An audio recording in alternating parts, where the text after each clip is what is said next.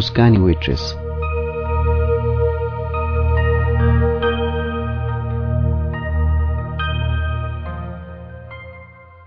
Better performance. NGO डाइरेक्टरले मेरो काँधमा धाप मार्दै भने। मेरो छाती गर्वले ढक्क फुलेर आयो। पहिलो पटक साँच्चै खेल जितेको आभास भयो। झन्डै 15 प्रतिस्पर्धीलाई उछिनेको थियो मैले कम्युनिकेसन अफिसरमा। खुसीले उचालिँदै साइबर गएर मार्जरीलाई इमेल लेखेँ। अब मलाई खर्च पठाउनु पर्दैन, म आफै केही गर्न सक्छु। कोठाका भित्ताहरूले लामो समयदेखि मलाई सुन्दै आइरहेका छन्। मेरो दुःख र संघर्षको कथालाई आफ्नो छातीमा टाँसिरहेका छन्। मेरो खुसीमा शून्य कोठा एकाएक संगीतमय लाग्न थाल्यो मलाई। सुखानुभूतिको खबर सुलभालाई सुनाउने विचार मात्रै के गरेको थिए। ढोका हल्लिएको सुने। कोही भित्र पसिसकेछ। अगाडि ठिङ्ग उभिए जस्तो लाग्यो। हात बढाएँ। तुरुन्तै एउटा स्त्री हातले मेरो हातलाई जोडले अठ्यायो। जुनो रहेछन्। माझी औँलामा टुस्स पलाएको मुसो पर्याप्त थियो उनलाई चिन्न। खुसीले म चञ्चल थिएँ। उनलाई गम्ल्याङ्ग अँगालो हाले। दुवैजना खाटमा थिच्यौं। उनले अचम्मित भएर सोधिन्, अरे के भएको तिमीलाई? गर्वानुभूतिको सास फेर्दै मैले भने, तिम्रो साथीले जागिर पायो क्या? ए त्यसैमा भनेर उनले सोधेपछि मैले भने, हो। उनले फेरि अँगालिन् मलाई। उनी त म भन्दा पनि खुसी भइन्। त्यही खुसियालीमा आफ्नो इन्टाइसर बाइकमा मलाई राखेर जाउलाखेल पुर्याइन् नाङ्लो बेकरी क्याफेमा। बडो शान्त ठाउँ। जुनोले 4 पटक ल्याइसकिन् यो जङ्सनमा। कोही हामीतिर आइरहे जस्तो लाग्यो। जुनोले आवाजसहित टेबलको सतह हल्लिने गरी खानाको परिकार लेखिदिइन्। 1 coffee espresso, another 1 coffee cappuccino, 1 Kashmiri naan र अर्को एउटा पिज्जा। आवाज मेरा लागि थियो र अक्षर बहिरी वेट्रेसका लागि। कल्पना गरे हामी आँखा नदेख्ने र कान नसुन्ने बीचको संवादको आधार। वेट्रेस फर्किसकेपछि जुनोले हाँस्दै भनिन्, तिम्रो आँखाले धेरैलाई झुक्क्याउँछन् भास्वत। अहिले भर्खर वेट्रेस तिमीलाई मिठो मुस्कान दिएर गइन्। तिमीले पनि हाँसिदिनु पर्ने। मलाई के थाहा, मैले पनि ठट्टा गरेँ। मेरो साटो तिमीले नै हाँसिदिए के हुन्थ्यो? उनले तुरुन्तै जवाफ दिइन्, हेर्नेले पनि तिम्रो सट्टा मलाई हेरिदिएको भए पो त। त्यसपछि उछिटिन लागेको आवाजलाई गलाभित्र दबाएर हाँसिन्। सँगै टेबल पनि हल्लिरहेको थियो। कफीको कडा बास्ना हामीतिर आयो। जुनोले टेबल मुनिबाट हात घुसारेर मलाई चिमुटिन्। यसको मतलब थियो उही मुस्कानवाली वेट्रेस आइरहेकी छन्। उनको पश्चाप आएतिर फर्कँदै मैले ओठ खोलेँ।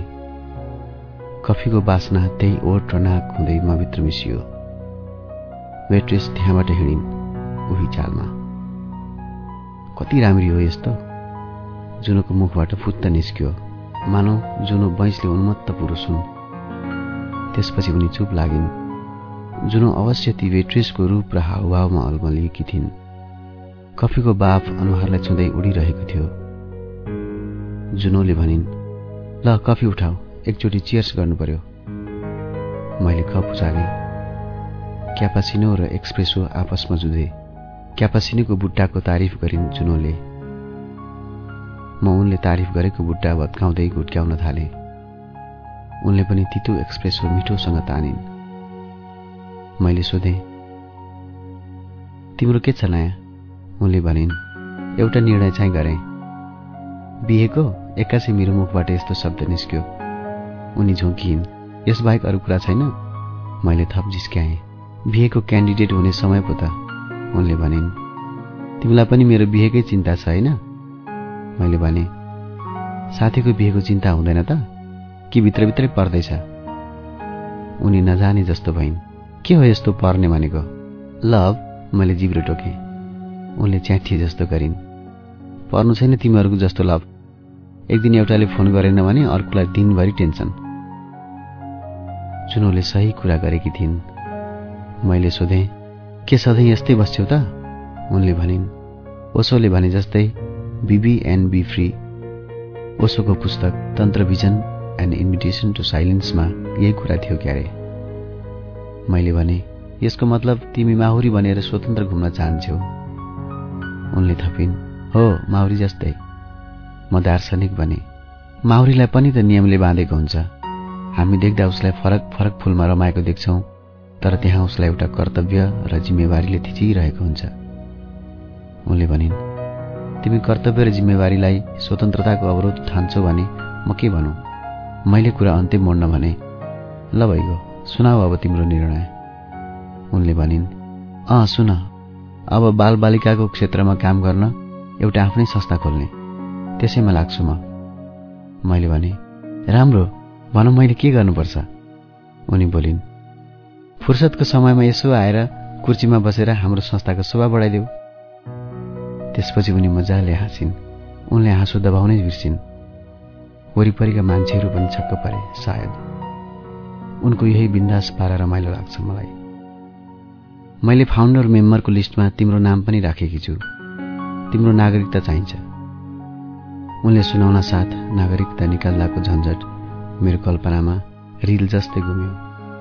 मलाई नागरिकतामा अनाथ या बेवारिस लेख्ने चाहना थिएन। यतिन्जेल घिउको सुगन्धसँगै काश्मिरी नान आइसकेको थियो, लगत्तै मसरुम पिज्जा। नान चपाउँदै जुनोले भनिन्, भास्वत, तिमी धेरै मेहनती छौ, जागिर पायौ, अब त झन् राम्रो ठाउँमा पुग्छौ। मेरो कुनै कुराको ठेगान छैन। यतिका वर्ष बरालिए, यो उमेरमा त आफ्नो करियर बनाउनु पर्ने हो। त्यसैले एक हप्ता खुब सोचे अनि लाग्यो नयाँ काममा हात हाल्छु। फेरि चिने जानेका सङ्घ संस्थाहरू पनि छन्। भन, तिमीलाई कस्तो लागिरहेछ मेरो निर्णय? मैले उनलाई सम्झाउन खोज्दै भने, आफ्नो करियरका लागि आफ्नो रुचिको विषय के हो त्यो चिन्नुपर्छ रे। तिमीले त्यही गरेकी छौ, ढिलै भए पनि। गएको समय गइसक्यो, अब आउने समयका लागि तयार रहनुपर्छ जुनो। उनले मेरो कुरामा समर्थन जनाइन्। जुनोले टेबलमा हात बजाइन्। उनले बिलका लागि वेट्रेसलाई इसारा गरेकी रहेछन्। मैले खल्तीमा हात घुसाउन के लागेको थिएँ। उनले मलाई रोकिन्। मैले ल्याएको हो तिमीलाई? उनले फेरि पनि बधाई र शुभकामना दिँदै मलाई अँगालो हालिन्। कतै कुनाबाट तिनै वेट्रेसले निहालिरहेकी पो थिइन् कि। कोठामा फर्केर सुलभाको नम्बर डायल गरे। फोन स्विच अफ थियो। एउटा एसएमएसमा जागिर पाएको खुसी अभिव्यक्त गरे। जुनोले अन्य साथीहरूलाई म छनौट भएको कुरा बताइसकेछन्। केही साथीले बधाई दिन फोन गरे। हरेक फोनको रिङमा मैले सुलभाको अधैर्य प्रतीक्षा गरे, तर कुनै पनि रिङले उनको आवाजलाई मेरो नजिक ल्याएन।